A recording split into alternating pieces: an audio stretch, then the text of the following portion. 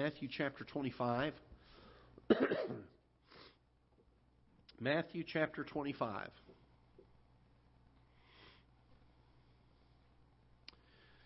In chapter 24, Jesus begins to introduce and to speak of some end-time events. And he says in verse 36 of chapter 24, he says, "But of that day and hour knoweth no man, no, not the angels of heaven, but my Father only.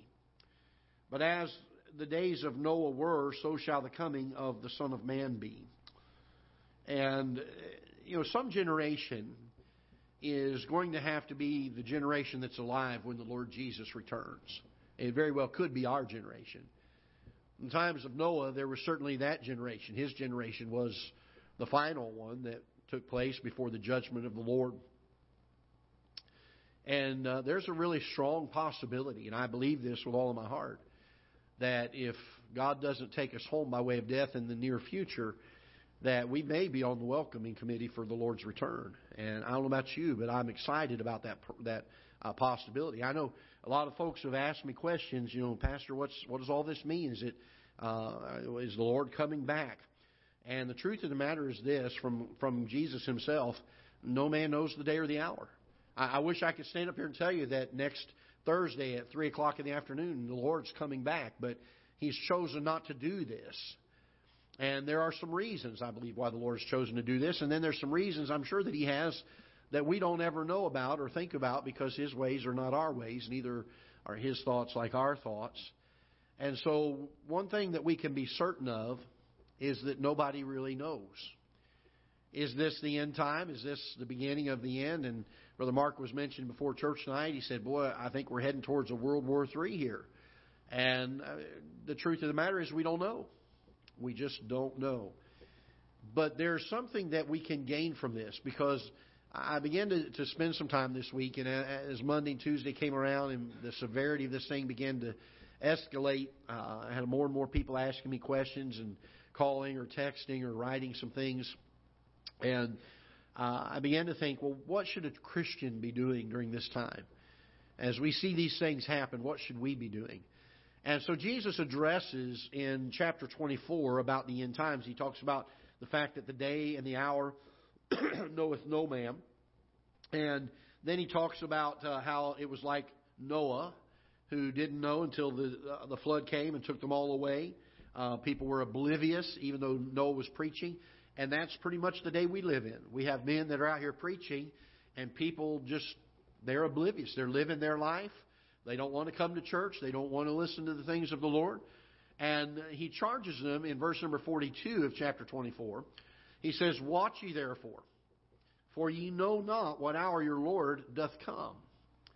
And then he begins to give some examples. He talks about a master who leaves the goodman of the house, and how that the servant does not know when his master is going to return, but how that servant is blessed if when his master does return, the master finds him doing what he was supposed to. Look in verse number 46 for me. He says, "Blessed is that servant whom his Lord when he cometh shall find doing.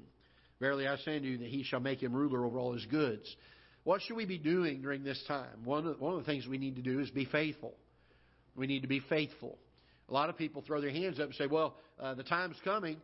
There was a group of people, I think it was back in the 80s or 90s. There was a comet that came through, and I can't remember which one it was. It might have been the Hale-Bopp comet or something. But there was a group of people that were religious-minded, and they thought that there were spaceships coming to take them away. And I don't know if you remember all the big hoopla about that.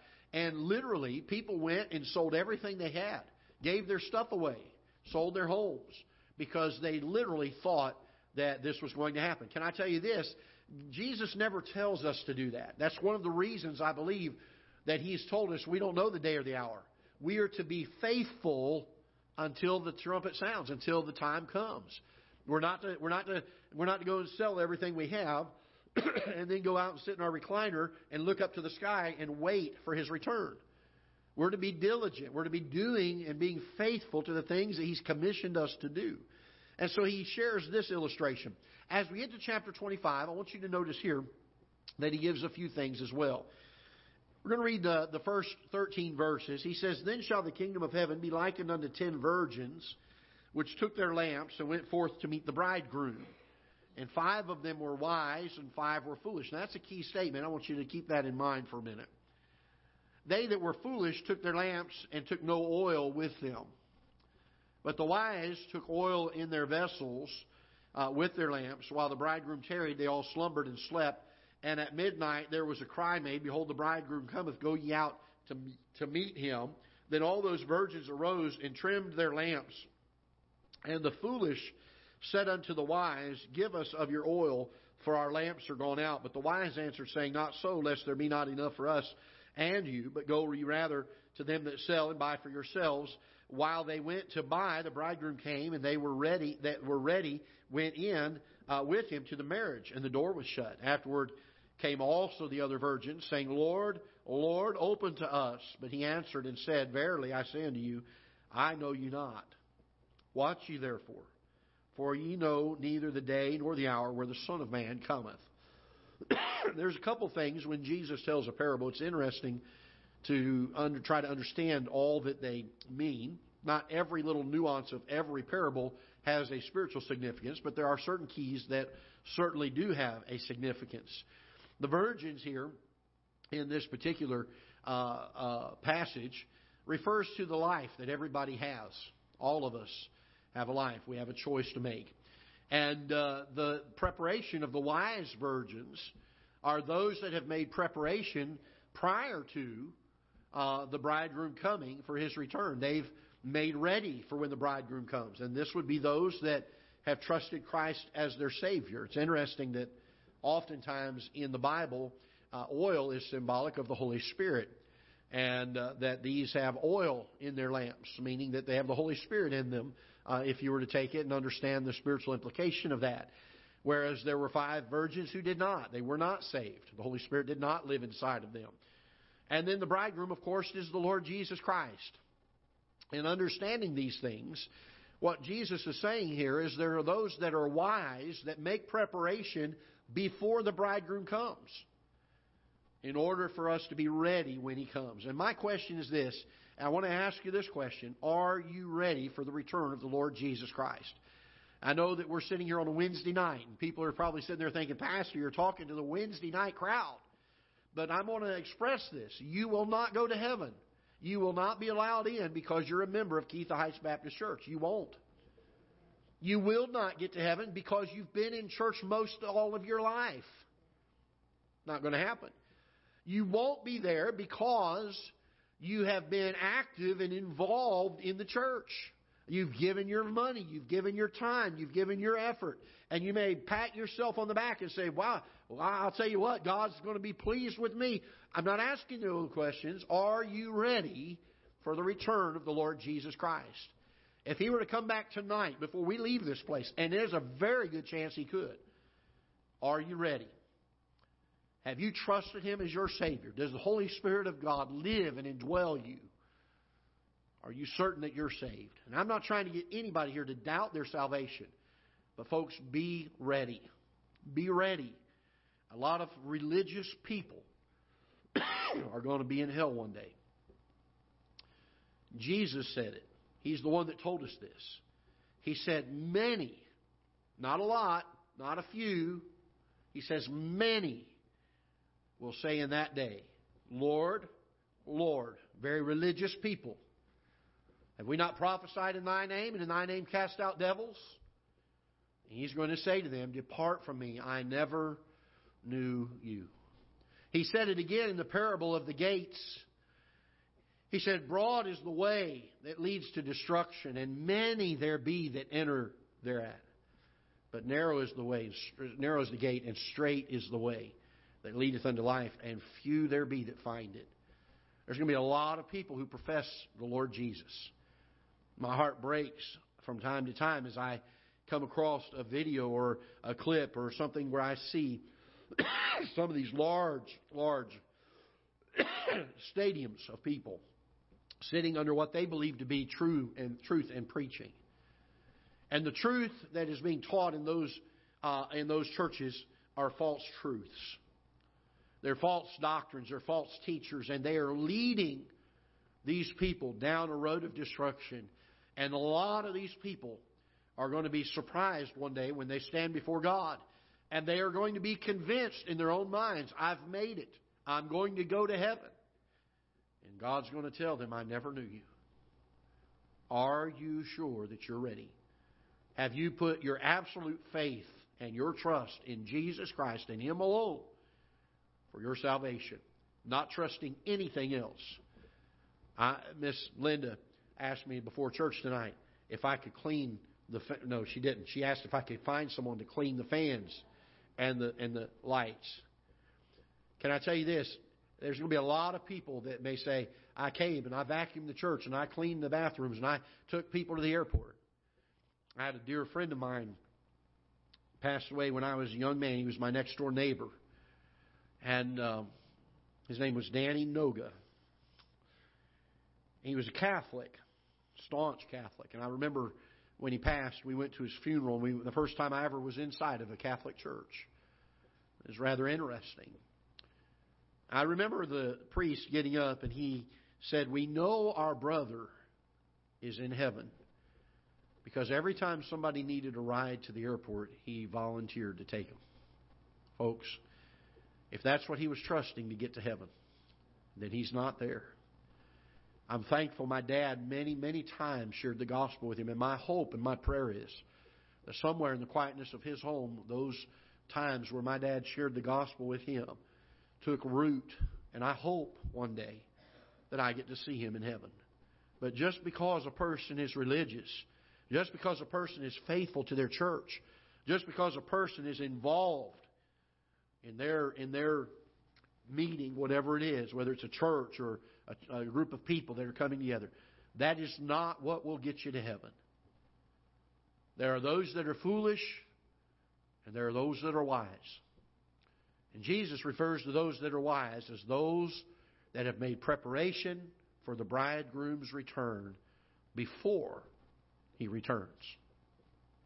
He goes on to give the parable of the talents further down in the chapter. And I think there's a lesson to be learned for Christians in this one. That until He comes, we need to be faithful to work the work that He's given to us to do. That we need to be a profitable servant. I hope and pray one day that we will get to hear the words, well done, thou good and faithful servant. Thou hast been faithful in a few things. I will make thee ruler over many things. You say, what is the response in a day like this? I've had more people worried and concerned. I wouldn't say worried, but concerned and interested and asking the question, is this it? Are we getting close? Folks, we have waited far too long to ask that question. We should live every single day of our lives asking, is this it? Is He coming? This may or may not be it. It may be another 1,000 years yet before He comes. I sure hope not.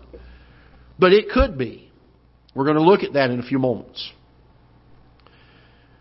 But if it is, are you ready? And if it's not, let me charge you with this. May this serve as a wake-up call for us to live every day as though this is it. I heard a wise preacher years ago say you need to plan your life and what you're going to be doing as though Christ is not coming back, and you plan out. You don't just sit there and not make plans and not organize your life. But he said you need to live every moment as if He's coming back right now. And I thought, boy, that's a great way to think of it. We're not fatalists. We don't just sit back and say, well, there's no use in doing anything because the Lord's going to come back and I'm just going to wait for Him. No, we're to be diligent. He tells us in two different stories. One in chapter 24 of the goodman leaving the house and the servant being left behind. We find the other story of the bride, well, three of them, of the bride and the bridegroom, the virgins and the bridegroom, and we find the story of the parable of the talents. All of them pointing to being ready. Are we ready? Have we trusted Christ as our Savior? And are we going to be found faithful should He come back tonight? If that sky splits and the trumpet sounds and we immediately in the twinkling of an eye are caught up tonight, are we ready? Are we ready? Is He going to find us watching? Are we ready? Look with me, if you will, in 2 Peter chapter 3, and we're going to give you a number of things that Peter addresses regarding how we should be living during this time and when these things are on the foremost of our hearts and minds, which they should be regularly. Some things that Peter charges us with. 2 Peter chapter number 3, if you will. 2 Peter chapter number 3. And he says this in verse number 1, "This second epistle, beloved, I now write unto you, in both which I stir up your pure minds by way of remembrance, that ye be mindful," watch this carefully, "that ye be mindful of the words which were spoken before by the holy prophets, and the commandment of us, the apostles of the Lord and Savior." He's saying, be mindful of them. It doesn't mean that we think of them every once in a while. It means that we're to live with it in our minds. Knowing this first, there's a colon there, and it points a magnifying glass, if you will. Every time you see a colon in Scripture, you ought to think of it as a statement being made and then a magnifying glass being used to bring so much more detail vividly into focus on that truth. These are the things the holy prophets spoke of that we're supposed to be mindful of.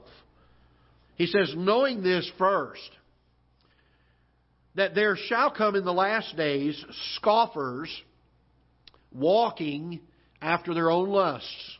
Boy, if that does not define the world we live in today, I don't know what does. People who mock God and the truth of God. In fact, they mock those who put their faith in their trust in God, saying that Christians and those that have faith are weak-minded people. That they have to use their faith as a crutch to live and to survive and to get by. They scoff, they mock, they ridicule. They deny God. Notice what he says here in verse 2. He says, be mindful of the words which were spoken by the holy prophets and the commandments of us, the apostles of the Lord and Savior, knowing this first, that there shall come in the last days scoffers. And then I want you to notice this, walking after their own lusts. I remember writing a paper years ago in the 80s, 1985, 86, on the subject of humanism. The idea of humanism is every man is his own moral center. Every man is his own God. He's the one that he makes himself the center of the universe. Humanism is the idea that there is that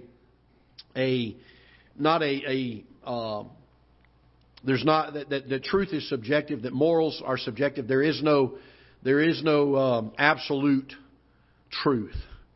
I mean, the very claim itself goes against its own claim.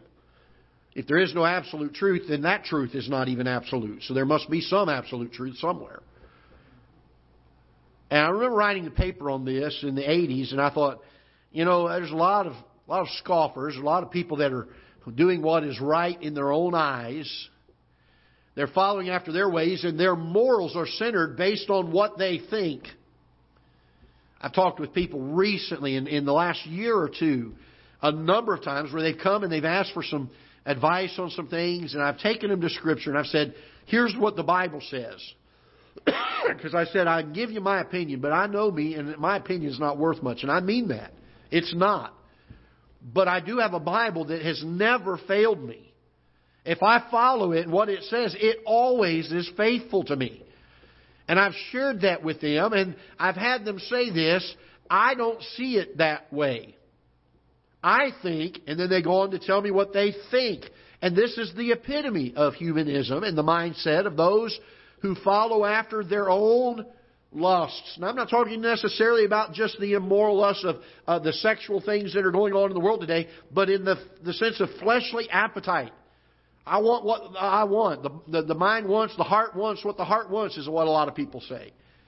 That is a humanist, that is an anti-God, anti-Bible attitude.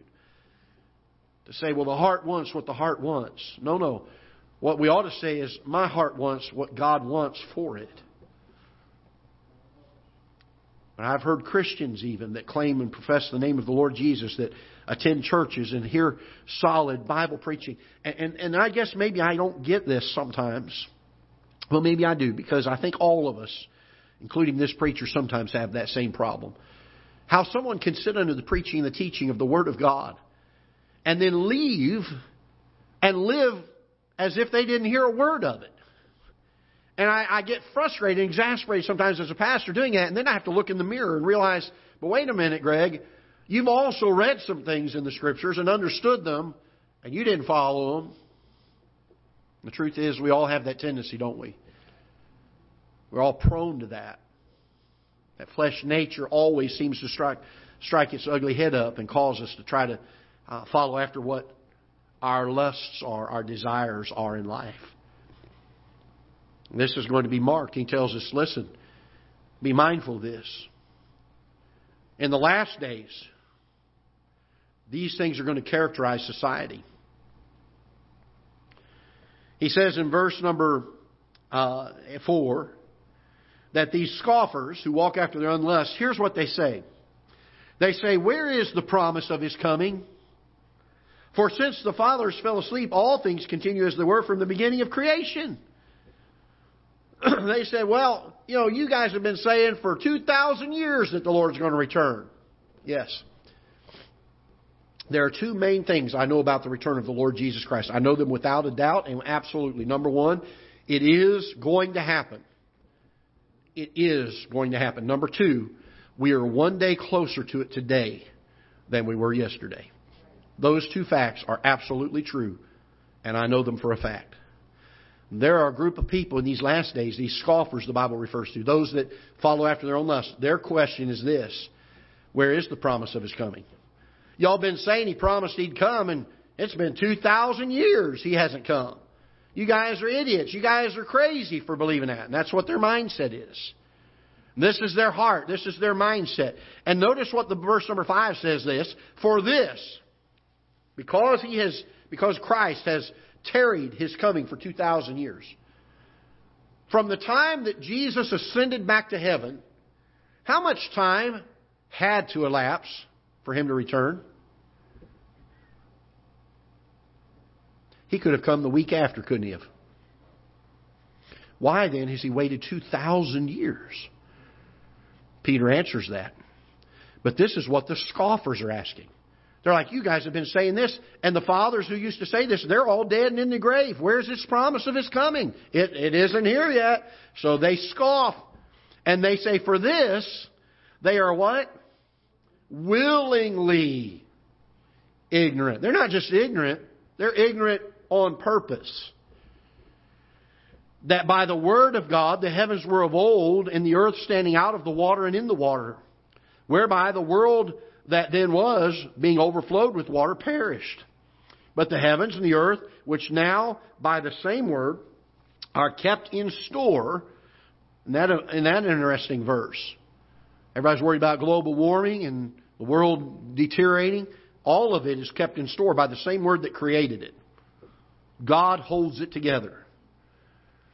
Reserved unto fire against the day of judgment and perdition of ungodly men. You say, Pastor, do you believe in global warming? Yes. It's right here in Scripture. Verse number 7. It's not going to happen until God is ready for it to happen. And when it does, it's not going to be 1 or 2 degrees centigrade. The Bible says that it's going to be reserved unto fire against the day of judgment. There's 3 things that they're willingly ignorant of. Number 1, they are ignorant of the creation of God. They are willingly so, meaning that they look at the evidence and choose not to believe what the evidence states. And thus we have the theory of evolution. They deny creation. Secondly, they deny the flood. They look at the evidence and they choose to deny the flood. Don't believe me? Go to any state college and listen to them in their geology department to teach their students what happened, how all this geology came to be. They're going to deny the creation. They're going to deny the flood. And they do it willingly. They see the evidence.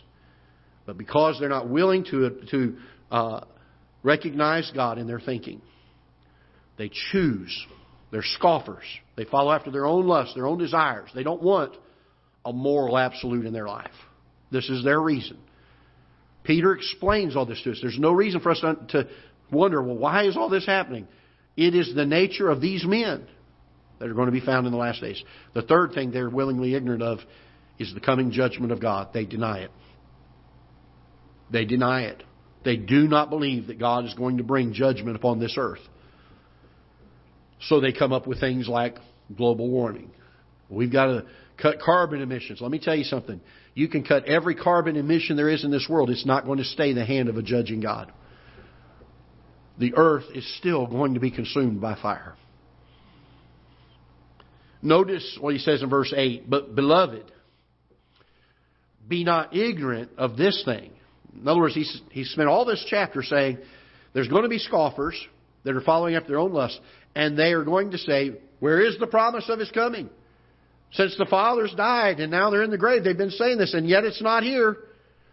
And the people that Peter's addressing, they were asking Peter the same question. They might have a point. Peter, what's going on here? We thought that He was coming. That was 2,000 years ago when Peter wrote this. He says, verse number 8, but beloved, be not ignorant of this one thing, that one day is with the Lord is 1,000 years, and 1,000 years is one day. Don't take that verse out of context.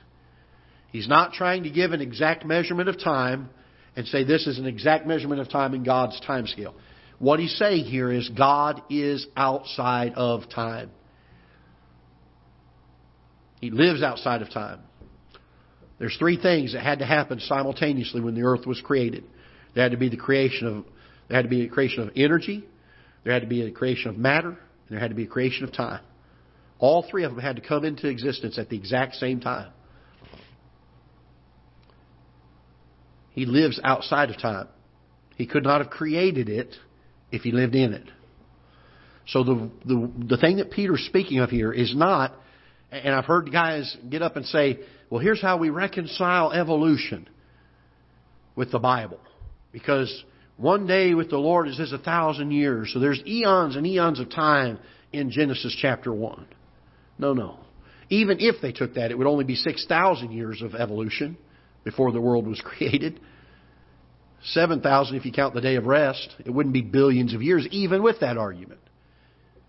What they're trying to say here, what Peter's trying to say here is, don't be ignorant of this. These scoffers, they're going to say, where is the promise of His coming? Don't be bogged down with the fact that, well, they've been saying this for 2,000 years. There's probably no truth in it because He hasn't come yet. Some kind of promise our God made to us. He said He's coming, and it's been 2,000 years. And that's what Peter's trying to say. He said, beloved, be not ignorant of this. Notice what else he says here. The Lord, I love this. Verse number 9, After he says, one day with the Lord is 1,000 years, 1,000 years one day, he says, the Lord is not slack concerning His promise, as some men count slackness. I want to stop there for a moment. All right? So he says, these scoffers, they're ignorant. They question, where's the promise of His coming? It's been thousands of years. It hasn't happened yet. Peter says, I want you to not be ignorant of this, that God is outside of time. He's not sitting there looking at his second hand on his watch, trying to say, okay, 10 more seconds, 9, 8. He's not doing that. There is a reason, and Peter tells us what it is, why God has waited 2,000 years. But before he tells us this, he tells them this. Don't be ignorant of this. The Lord is not slack concerning His promise, as some men count slackness. He is going to come. If He said He's coming, He's coming. Absolutely 100% for sure. Well, then why, Peter? He tells us. Let's see what he says. Verse number 9. But is what?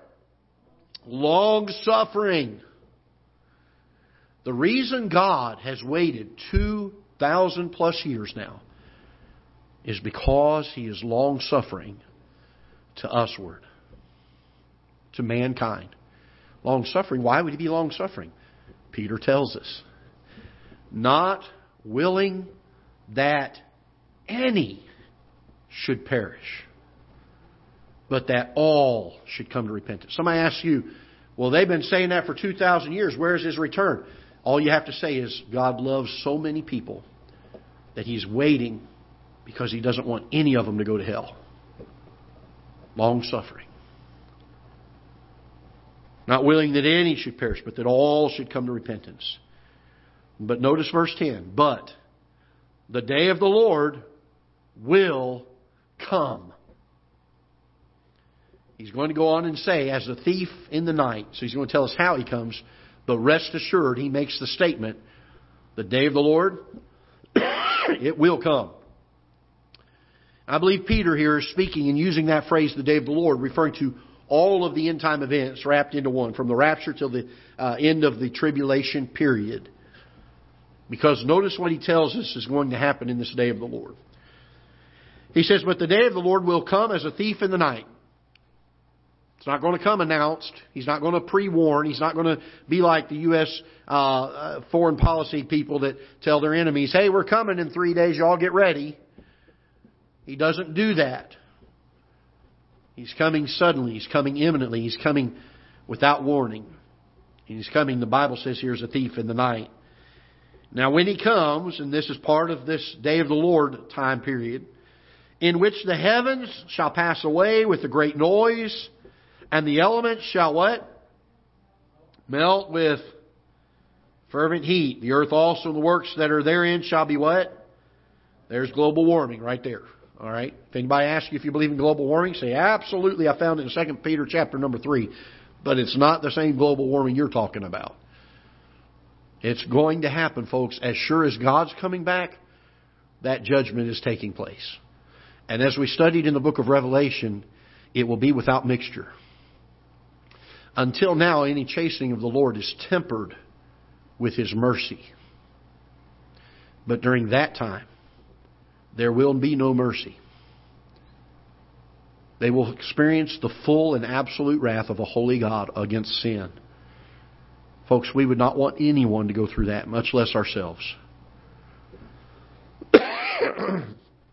Seeing then that all these things shall be dissolved, what manner of persons ought ye to be in all conversation, holy conversation and godliness? This is the question that I've been asked the last week. What manner of persons ought I to be? What should I be doing right now? Is this it? Is this the end times? Can I tell you again, we shouldn't have waited till now to ask that question. It's something we ought to ask every single day.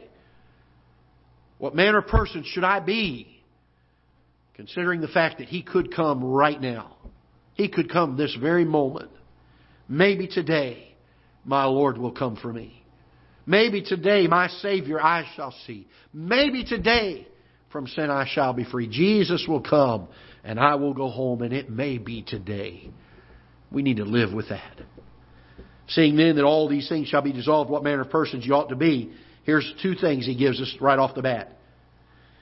In all holy conversation, our life should be marked by holiness.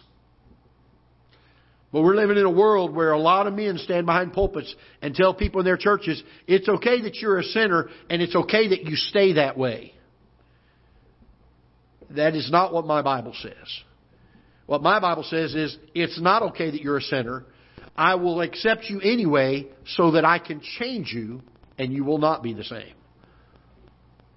There needs to be a holiness among God's people. There needs to be a rededication of not only reading Scripture, looking for the instruction in holiness, but there needs to be a great revival in our pulpits and a fiery hot message from the Holy Spirit about living holy once again, especially in the time that we live. Seeing that all these things shall come to pass. And Peter's saying, when you see all this stuff, what manner of person should you be? You ought to be in all holy conversation. All the time. Every aspect of your life. Holiness. Holiness. And then he says, and godliness. The idea of godliness is not just moral excellence, but it is literally the imitation of God's character. To be as much like the Lord Jesus Christ. The Apostle Paul, when he wrote to the Philippians, he said, forgetting those things which are behind, I press toward the mark for the prize of the high calling of God. He said, I want to imitate the Lord Jesus Christ. He's my mark. I'm pressing to the mark. I want to conform to His image. I want to be like Him. Do we succeed at it all the time? No. But should it be our heart's desire? And should it be the thing we are pressing for in our life? Absolutely. And especially during times that we believe it's time for His return. Which means that if we live every day expecting today could be the day. We should live holy how often? All the time. We should be godly how often? All the time. Why? Because when the master of the house comes back, I want him to find me doing what he's asked me to do. Because when the bridegroom comes, I want to make sure I'm ready.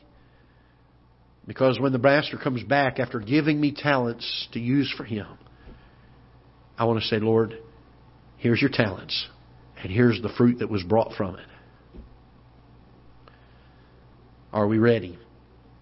Peter charges these guys. He says, seeing these things, then that all these things shall be dissolved. What manner of persons ought ye to be in all holy conversation and godliness?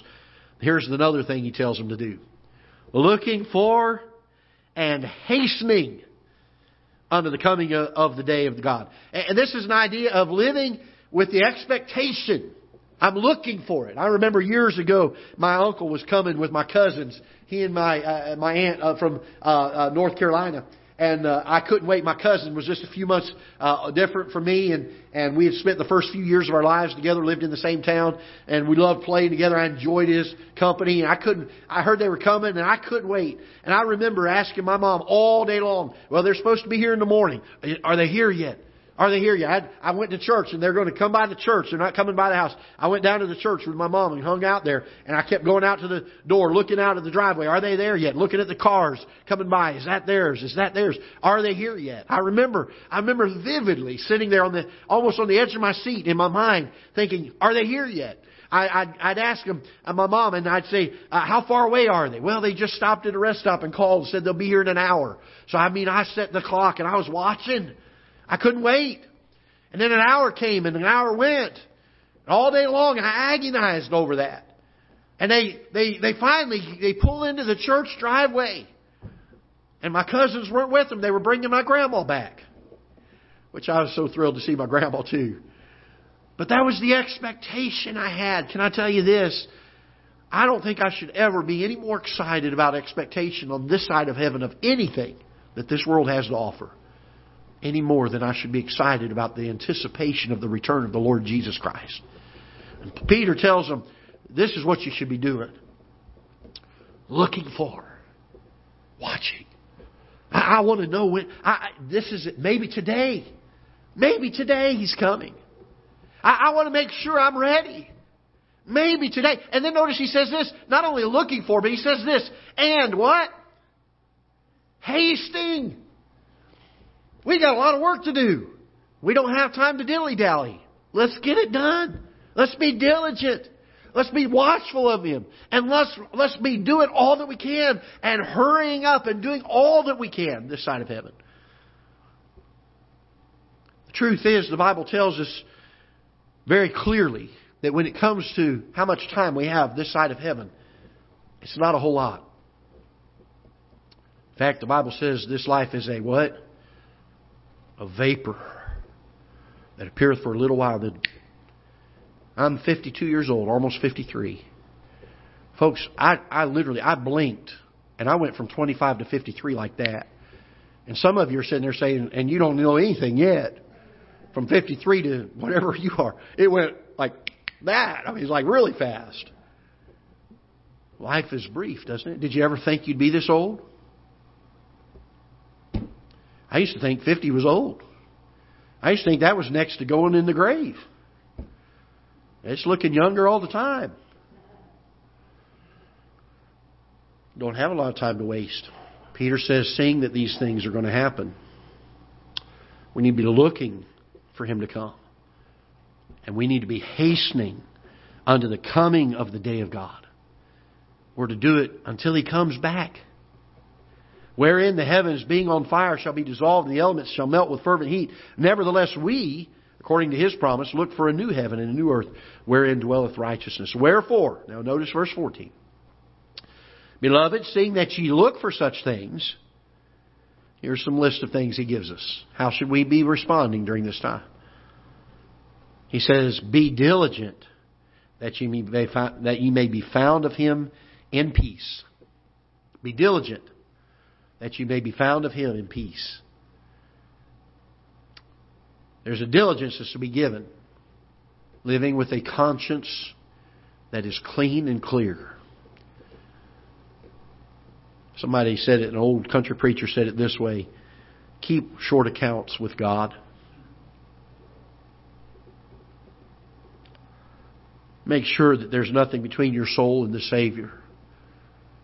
Don't linger in sin. Hebrews chapter 12 talks about laying aside every sin and the weight and the sin which doth so what? Easily beset us. Doesn't say we easily commit it. It said He easily besets us. We linger in it. We need to be hastening to these things. We need to be diligent of these things. In verse 14, he says, wherefore, seeing that you look for such things, be diligent that you may be found of Him in peace. Notice this, without spot. Without spot. And what? Blameless. For sake of time, let's go to verse 17. We see what else he charges them to do. Ye, therefore, beloved, seeing ye know these things before. You know them before they're happening. You're aware of them. You're watchful of them. Beware, lest ye also, being led away with the error of the wicked, fall from your own steadfastness. When these scoffers ridicule and say, where's the promise of His coming? Y'all have been believing this for 2,000 years. He hasn't showed up yet. Peter says, beware. Beware. You don't want to be led away with the error of those people.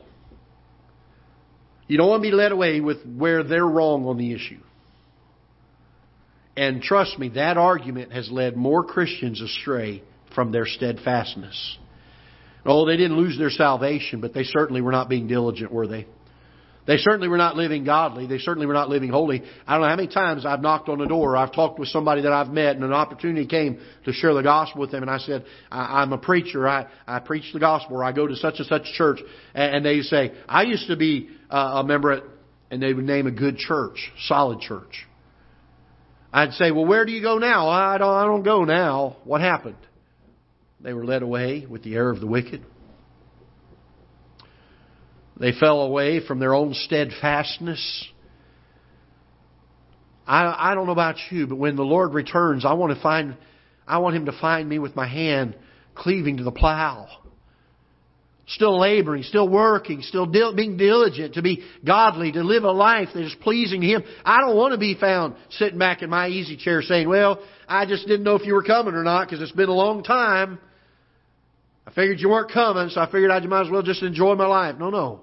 Beware, Peter says. Because that error, that mindset the scoffers have, saying, where is the promise of His coming?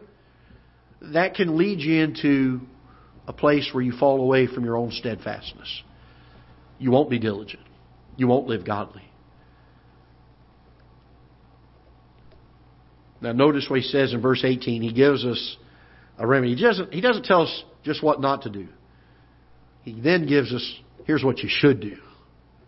If I'm going to be diligent, if I'm going to be watchful, if I'm going to be hastening unto the coming day, if I'm going to be pure and without spot, if I'm going to be blameless, if I'm going to be pursuing after the likeness of Christ, here's how I do it. But grow in grace. Grow in grace. Number 2, grow in the knowledge of the Lord Jesus.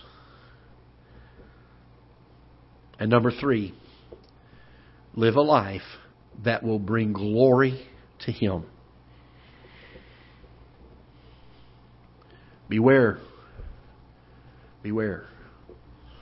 I'm no doubt that there have been a number of things in the last week that have caused a ton of Christians to sit up and take notice.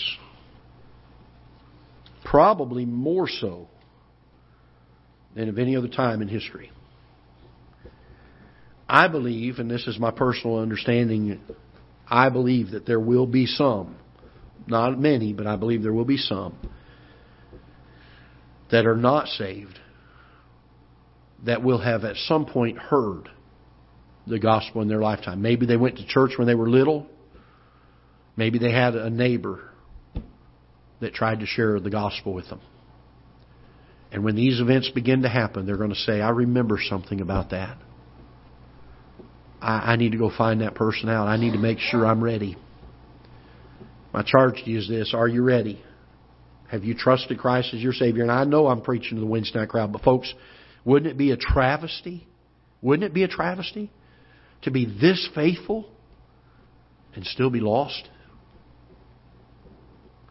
To be that close to the threshold of heaven and miss it because we trusted something other than what Jesus Christ did for us on Calvary. My second question is, are you ready? It's the same question, but this time intended for Christians. Have we fallen away from our own steadfastness? Have we gotten lackadaisical? Have we grown apathetic because it's been 2,000 years? Because I'm 52 years old and I was told in Sunday school when I was a kid, well, he could come at any time, but it's been 52 years he hadn't come yet.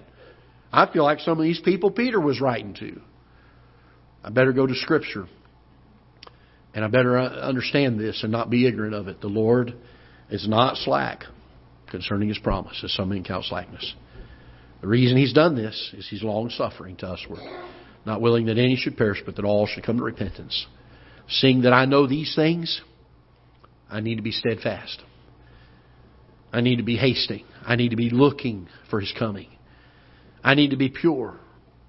I need to be without spot, blameless.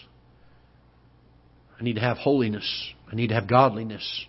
I need to grow in the grace and the knowledge of the Lord Jesus Christ. Folks, I want to charge you. Live every day this way. Don't wait until someone attacks Israel and it gets on the news for you to start wondering, how should I be doing these things? Live every day this way. Because the truth of the matter is this: no man knows the day or the hour. Not you, not me. So we better be ready. Let's stand together. Father, I've done my best tonight to bring what Your Word has said, that we so often either become callous to, maybe we just grow cold-hearted about it. Maybe we just get so enamored and tangled with the affairs of this world that we don't take the time to think of Your imminent return. We don't take the time to recognize and realize that the judgment of God is going to come. And Lord, while we are so thankful and grateful for Your grace, and while we understand the truth that You're not willing that any of them should perish, but that all should come to repentance, You're not a hateful God, but You are a holy God and a just God, and that judgment will have to happen.